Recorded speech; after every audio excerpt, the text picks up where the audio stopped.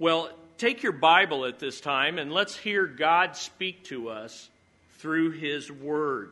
Turn your Bibles, if you would, to Philippians 1, verses 29 through 30. Philippians 1, verses 29 through 30. As we read God's Word, it is the very Word of the living God speaking to us. Philippians 1:29.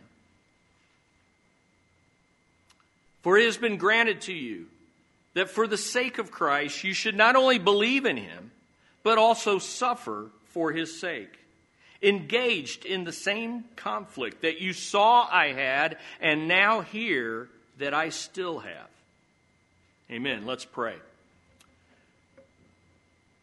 Heavenly Father, as we reflect on persevering through hard times in order to get the gospel into hard places, we know that we will share in what Paul here is testifying of. We will suffer, for we are called to suffer just as you have suffered for us. Not that we can add anything to your atoning work, but because we are one with you and we benefit from your salvation, we live the life you lived. And that means the cross comes before the crown.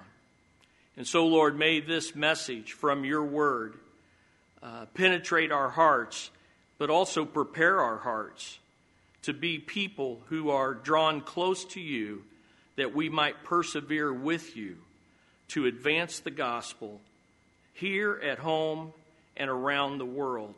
And that, Lord, as the price and the cost and the suffering increases, we will not be those who shrink back, but we will stand firm in the grace that you have poured out onto us, the unending mercy that we just sang about, the redeeming love and the atoning blood of your Son will enable us to be faithful and fruitful witnesses until you come.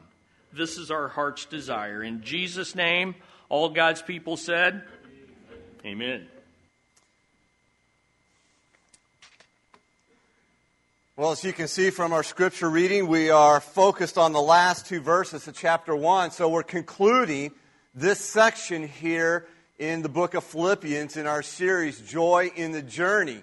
And so I hope this has been a blessing. I hope it's been encouraging, challenging, convicting as we kind of wrap up this chapter, this section. And then we will pause for our World Outreach celebration. And then when I come back and begin a new series, we'll focus on a Christmas series and then pick up in chapter 2 at the first of the year. As we focus on these last two verses, though, let me begin with a question. And I throw this question out to you. It's coming up on the screen. And that is, how do you respond to suffering? Suffering in the world and even suffering in your own life. How do you respond? What's your initial reaction, your instinctive reaction to suffering even on a grand scale like this pandemic? Suffering due to massive catastrophes such as hurricanes in the Gulf or even wildfires in California. Suffering as a result of what we're seeing across our country with racism and riots. Suffering in the lives of family and friends. Even Christian suffering, persecution at the hands of those hostile towards Christianity. Is your natural instinct to ask, what in the world is going on? To question God's wisdom. Perhaps even to question God's goodness and His power. To assume that suffering isn't supposed to be part of life in this fallen world. To even think that suffering is somehow a mistake by God. The Apostle Paul is deeply concerned that the Philippians then in his day and us as Christ followers today would have a biblical view of suffering.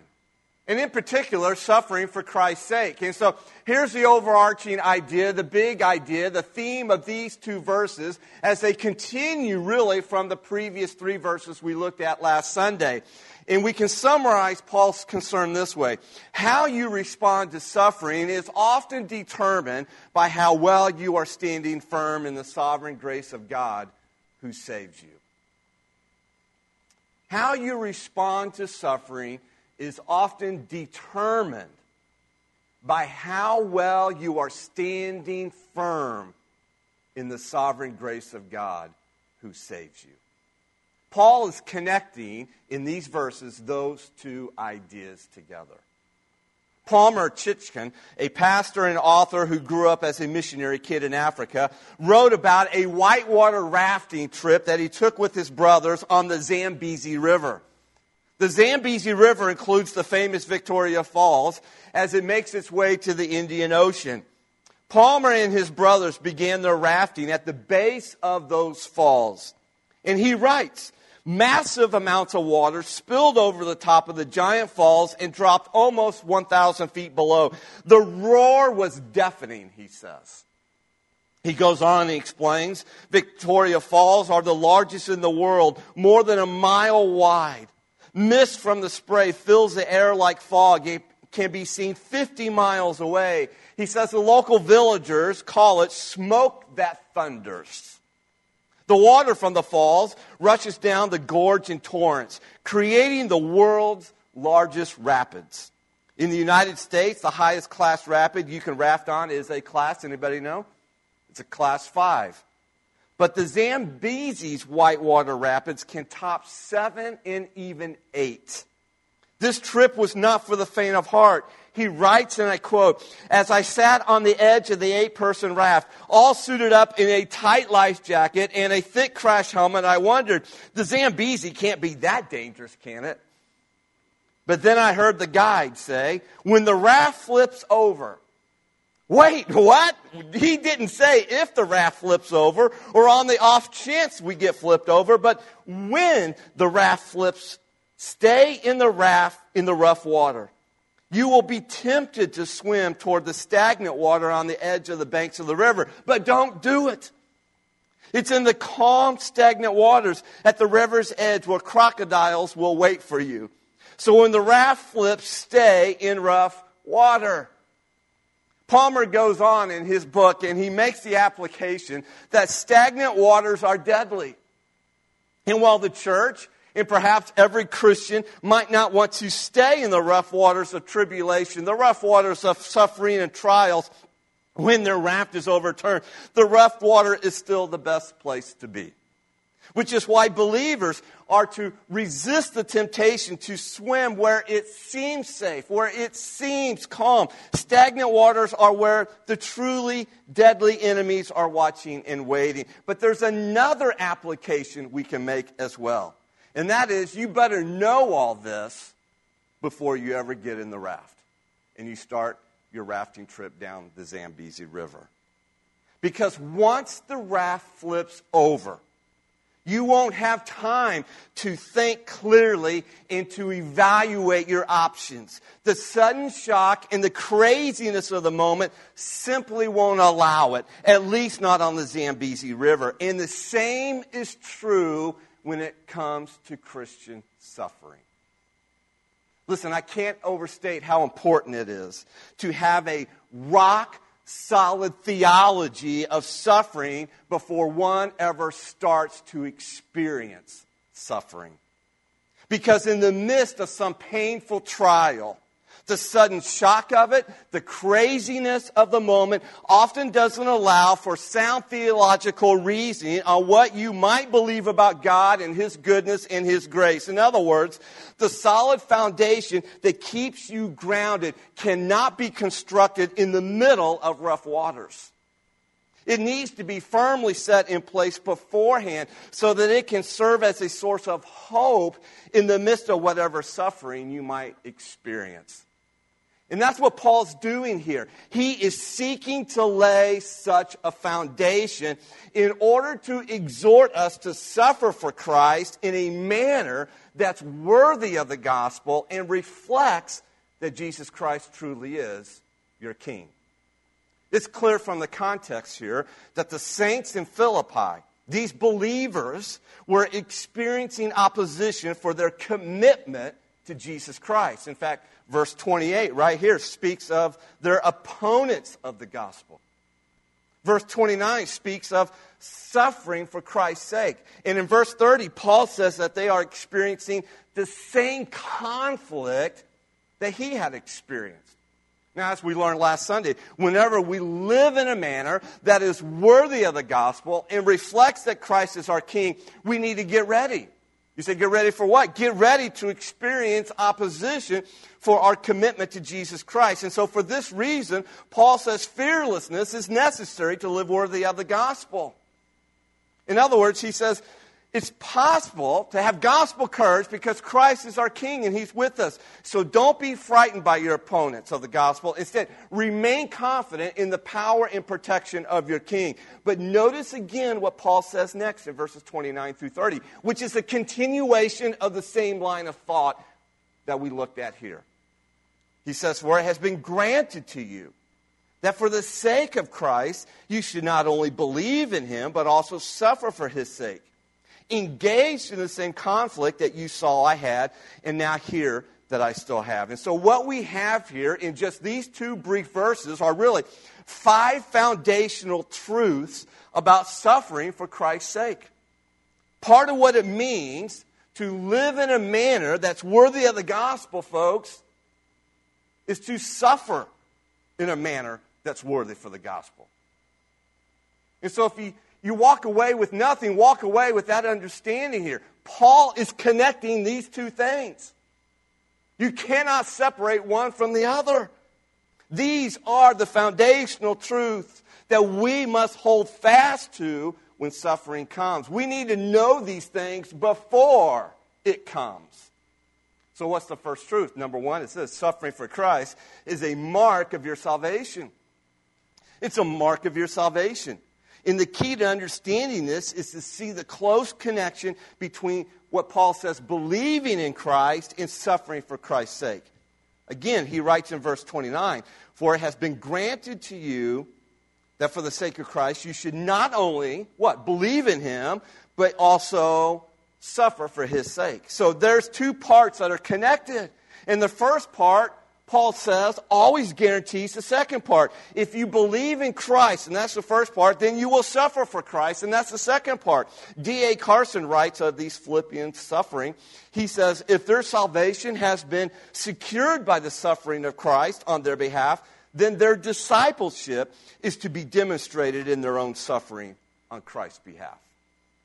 Though some Christians might want to deny this truth, there's no mistake. Suffering for Christ is a mark or even an evidence of one's salvation. This truth is established all throughout the New Testament. Jesus Himself spoke of this in John chapter 15, where He says in verse 18, if the world hates you, know that it has hated me before it hated you. If you were of the world would love you as its own. But because you are not of the world, but I chose you out of the world, therefore the world hates you. Remember the word that I said to you, a servant is not greater than his master. If they persecute me, they will also persecute you. If they kept my word, they will also keep yours. But all these things they will do to you on account of my name, because they do not know Him who sent me. Paul follows up on that same line of thought. He writes in Romans 8, 16, and 17, the Spirit Himself bears witness with our spirit that we are children of God. And if children, then heirs, heirs of God and fellow heirs with Christ, provided we suffer with Him in order that we may also be glorified with Him. The reality that suffering for Christ is a mark of your salvation is perhaps most clearly seen when Paul states in 2 Timothy 3:12, indeed, all who desire to live a godly life in Christ Jesus will be persecuted, he says. Why? Because the darkness always hates the light. And as saints in Christ, we not only represent the life of Christ, but we also reflect the light of the gospel of Christ. John Calvin put it this way: persecutions are in a manner seals of adoption to the children of God. if they endure them with fortitude and patience. Their adoption can be no more separated from suffering than Christ can be torn asunder from himself. In other words, suffering for Christ's sake is the seal of our adoption into God's family. It's our birthright. It's our badge of authenticity as a Christ follower. So suffering for Christ. Very first thing Paul says here. It marks you out as a true believer in Jesus Christ. That's the first foundational truth to embrace about suffering for Christ's sake. The second foundational truth is suffering for Christ is a gift of God's grace. Now, most of us here, we understand that salvation is a gift from God. But Paul points out that suffering for Christ is also a gift from God. Look again what he says in verse 29. For it has been granted to you that for the sake of Christ you should not only believe in him, but also suffer for his sake. What an amazing thing to say. Paul says, for it has been granted to you. And the you here refers to every believer in the church of Philippi. Not just to some of them, not to the super Christians in that church, but to all of them collectively together. And Paul says, for it has been granted to you. That's an interesting word to choose. This word granted means to give graciously, to do a favor for someone. In fact, we actually get our English word grace from this Greek word that's translated into granted. And so Paul's point is that God gives us two graces, two gifts of grace. Salvation and, yes, suffering. Paul writes in Ephesians 2, 8, and 9, for by grace you have been saved through faith. And this is not of your own doing. It is the gift of God, not a result of works, so that no one may boast. So the faith to believe, our salvation, listen, it is a marvelous gift of God's grace. And yet, Paul's emphasis here in Philippians is not so much on the first aspect of God's gift of grace, although that is certainly true. And he writes about it several times. But rather, he is emphasizing the second aspect when he says, but also suffer for his sake. And so every believer wants the gift of salvation, but the gift of suffering, well, that's the gift nobody wants. I certainly don't. But Paul says God is doing you a favor, and you say, oh, good, what is it? He's going to let you suffer. And you're thinking, God, can I not have that favor? Could you please give it to my brother or somebody else in my family or my neighbor? Give it to them. Like a Christmas gift we don't want. We're tempted to try to return this particular gift, but God says you can't return this gift. The gift of suffering is too important. It's too significant. Now, at the same time, don't misunderstand. Paul is not encouraging us to go out and seek suffering.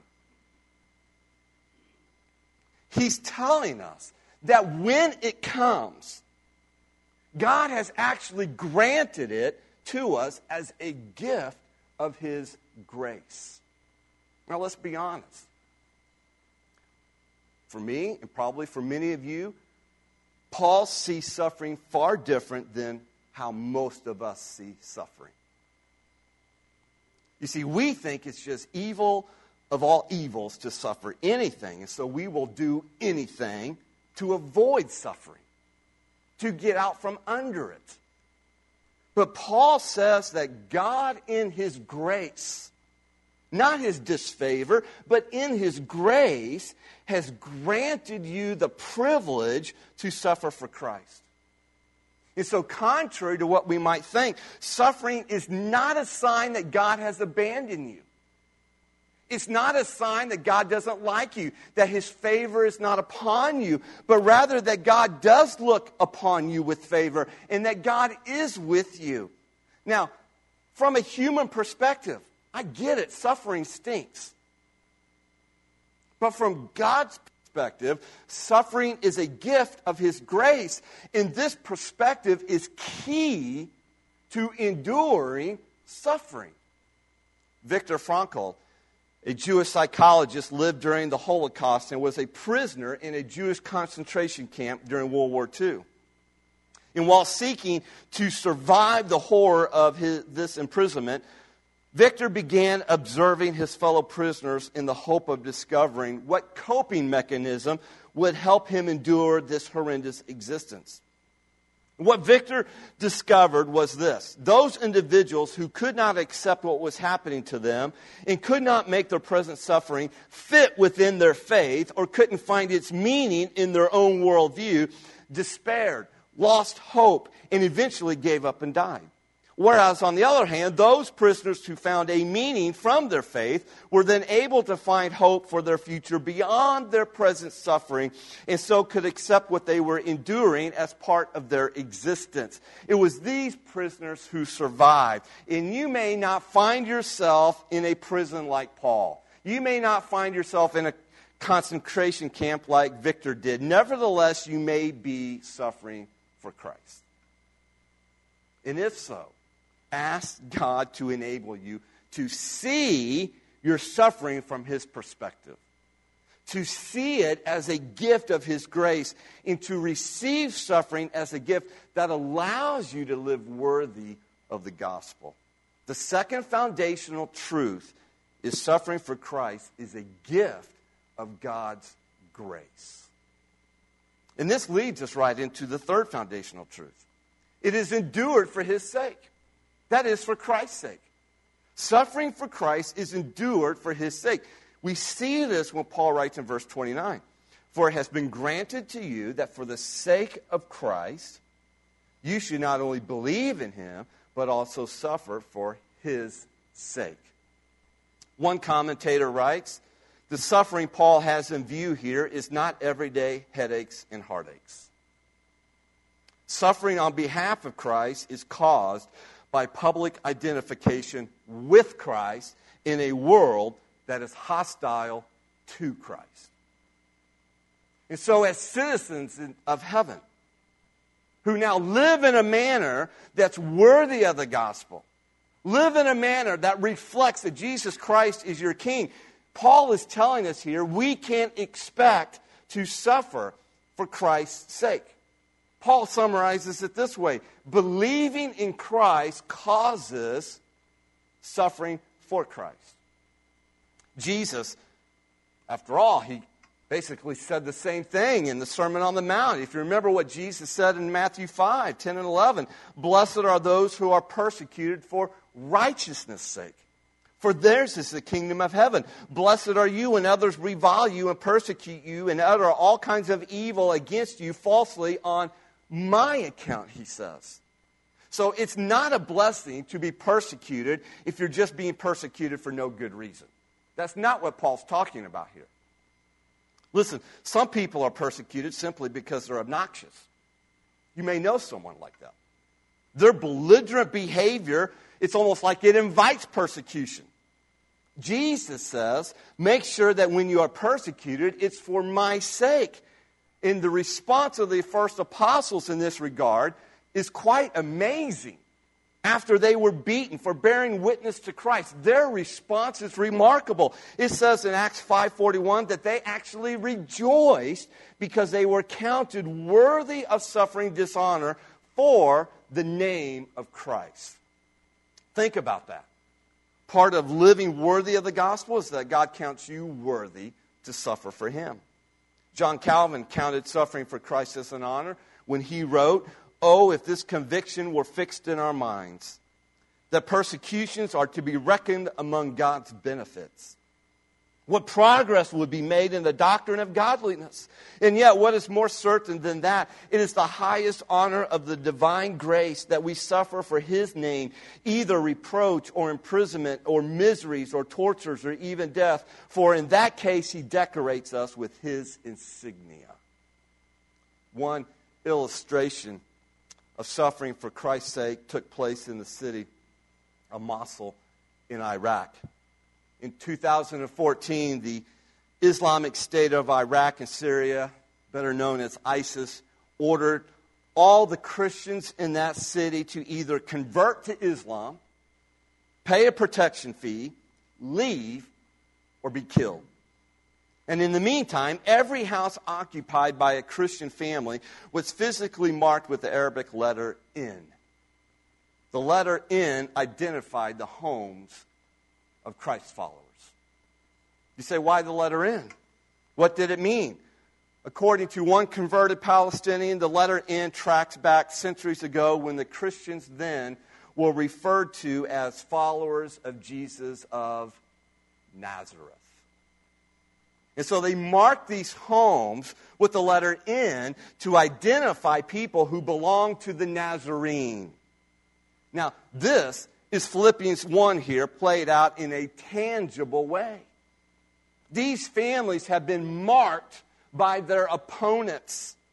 And not only that, the letter is a sign that as followers of the Nazarene, they are members of the family of God who are counted worthy to suffer for Christ's sake. And so we must always remember that suffering for Christ's sake is endured for His sake.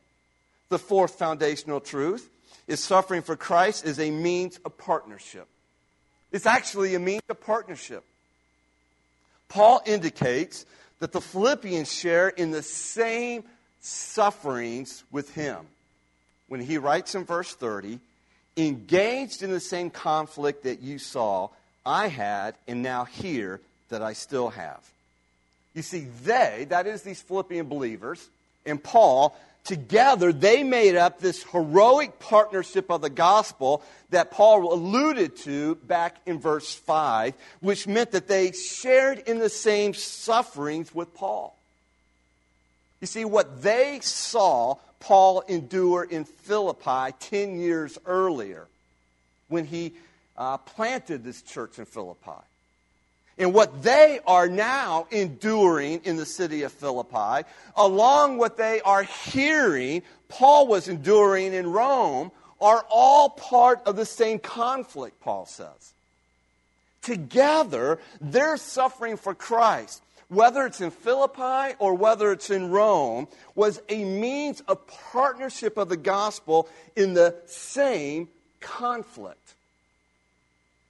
It's interesting that Paul even uses that word to describe it, conflict. It originally referred to an arena where some athletic or gladiator contest took place. Later on in Paul's day, it had come to refer to any kind of agonizing struggle or conflict. In fact, the Greek word agon or agon is where we get our word agony. In fact, this word conflict was used by another author, another contemporary in Paul's day, to compare the suffering of Christian martyrs with the struggle of athletes in a contest. And this comparison between the two is spot on, since the struggle of athletes and the suffering of Christian martyrs often occurred in the same arena before the same spectators. What's interesting is Paul now draws from images of an athletic contest to portray his own suffering. He does this over in chapter 3 of Philippians, where he writes in verses 13 and 14, "But one thing I do, forgetting what lies behind and straining forward to what lies ahead, I press on to the goal for the prize of the upward call of God in Christ Jesus." And Paul ran his race, according to verse 10, that I may know Christ and the power of His resurrection, and notice, and may share in His sufferings, becoming like Him in His death. And so Paul now, he wants us to run the same race as him when he writes later on in verse 17 of chapter 3. Now he says, join together in following my example. And so Paul is saying that when you suffer for Christ, he's saying, understand something here. In a tangible way, in a mysterious way, in a spiritual way, Paul is saying that when you suffer for Christ, whether it was with the Philippians in the city of Philippi back then, or even in Iraq, or in China today, or perhaps even now here in America, he's saying you are engaged in the same conflict, running with Him in the very same contest. Although we may not be in literal change like Paul was in Rome, Paul's account of suffering for Christ is designed to encourage us, to motivate us in our own suffering for Christ. Paul wants us to know that when we suffer for Christ, it puts us in the same arena, running the same race, and engaged in the same conflict as he was. And the last foundational truth about suffering is number 5. Suffering for Christ is to be expected. It's simply to be expected. So are you ready for it? Are you prepared to suffer for Christ? And again, we go back to the illustration on the Zambezi River. Listen, you need to be prepared and ready before you ever get in the raft. You need to have a biblical understanding of what the expectation is for Christ followers before this begins. This is not theoretical. Oh, it may be true that not everyone here will face a direct threat on our lives because of our faith in Jesus Christ. At least not yet here in America. And yet suffering for Christ should be expected, especially as the day of Christ draws near. Again, Paul reminds us in 2 Timothy 3:12, indeed, all who desire to live godly life in Christ Jesus will be persecuted. Sam Gordon writes, the reality is God never promised the believer smooth sailing, but he did promise us a safe landing. Now, at the same time, you may be wondering, well, what about other kinds of suffering? Suffering that is not directly because of persecution against us for our faith in Jesus Christ. What about that kind of suffering? Well, John Piper actually seeks to answer this question in one of his books that he wrote called Desiring God. He writes, and I quote, all of life, if it is lived earnestly by faith in the pursuit of God's glory and the salvation of others, will meet with some kind of obstacle and suffering. The suffering that comes to the obedient Christian is part of the price of living where you are in obedience to the call of God. In choosing to follow Christ in the way He directs, we choose all that this path includes under His sovereign providence. Thus, all suffering that comes in the path of obedience is suffering with Christ and for Christ, whether it is cancer at home or persecution far away. All experiences, he goes on to write, of suffering in the path of Christian obedience, whether from persecution or sickness or accident, have this in common. They all threaten our faith in the goodness of God and tempt us to leave the path of obedience. Therefore, every triumph of faith and all perseverance in obedience are testimonies to the goodness of God and the preciousness of Christ. Whether the enemy is sickness, Satan, sin, or sabotage. Therefore, all suffering of every kind that we endure in the path of our Christian calling is suffering with Christ and for Christ. Piper goes on to say, what turns sufferings into sufferings with and for Christ is not how intentional our enemies are, but how faithful we are. If we are Christ, then what befalls us for the glory, for His glory and for our good, whether it is caused by enzymes or enemies.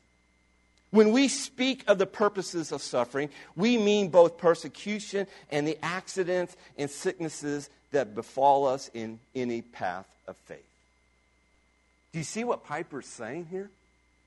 When the job is lost and you're tempted to lose faith and to say, Lord, you've abandoned me.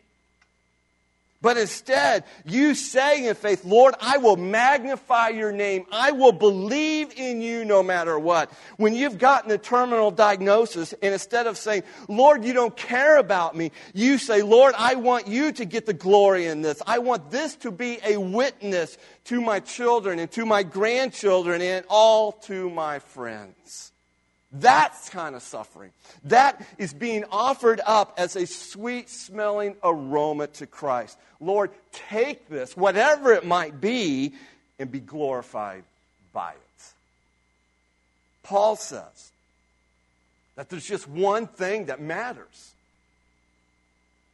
Listen, as citizens of heaven, the only thing that matters is to live worthy of the gospel of Jesus Christ.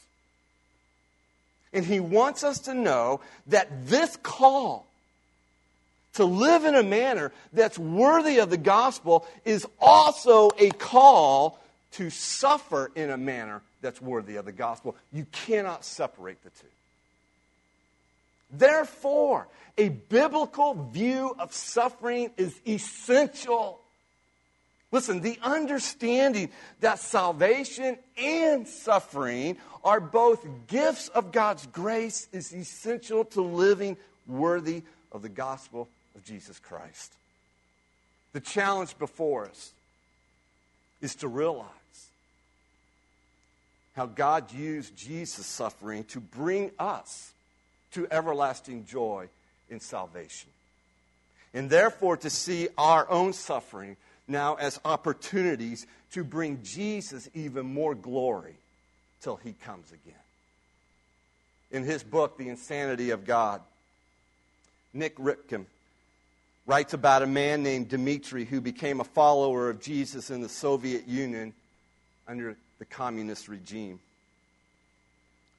After becoming a follower of Jesus, he started to teach his kids about Jesus, and slowly his teaching grew to where there were 150 people illegally gathered in his home to hear the good news of Jesus Christ. And as you might imagine, eventually he was thrown into prison. In a prison that was 1,000 kilometers away from his home, he had two practices that he did every single day in that prison. One of the practices was that Dmitri would stand with his hands in the air, and he would face to the east, and he would sing what he called his heart song to Jesus. It was a song of praise. It was a song of adoration. It was a song of lifting high the name that is above all names. The other thing he would do was whenever he was allowed to go into the courtyard of the prison, he would look for these little scraps of paper. And on those little scraps of paper, he would write down as many scripture verses as he could remember, and then he would stick these little pieces of paper to the pole that was next to his prison cell. The story is told that he did this for 17 years. And finally, the guards just had enough of it, and they pulled him out of his cell and said, Dmitri, unless you recant, unless you tell us that you're not a follower of Jesus anymore, we are going to kill you. And he said, that's fine, because I cannot turn my back on my Savior.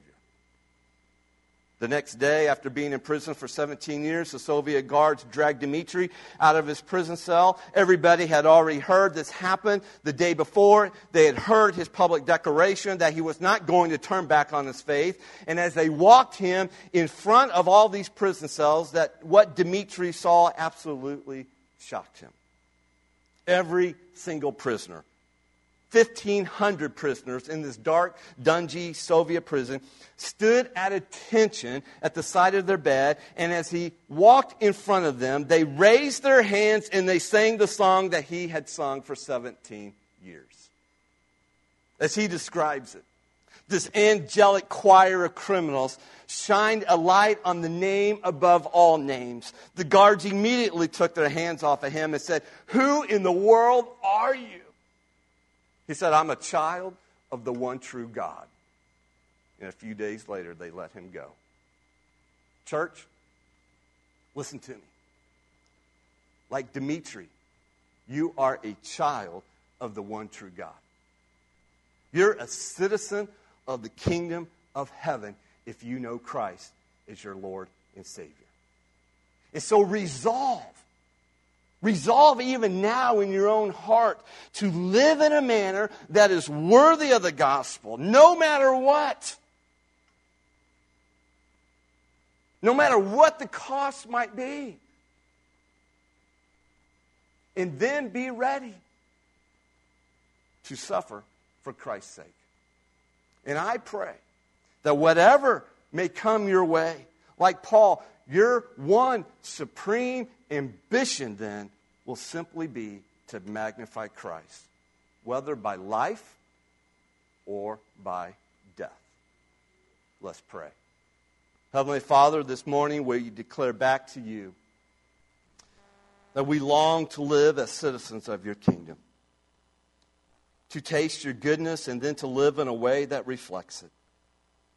And so, Lord, help us to stand confidently in the gospel. Help us to strive boldly and fearlessly for the faith of the gospel and for the furtherance of the gospel. And Lord, whatever comes our way because of that, Lord, we thank you for the grace to suffer for Christ's sake. And Lord, we thank you today of our brothers and sisters around the world who have made that claim and who have given their life because they meant it. As we lift up your name, may we not give up in freedom what they refuse to give up in persecution. And so for the glory of your name, we pray this. Amen.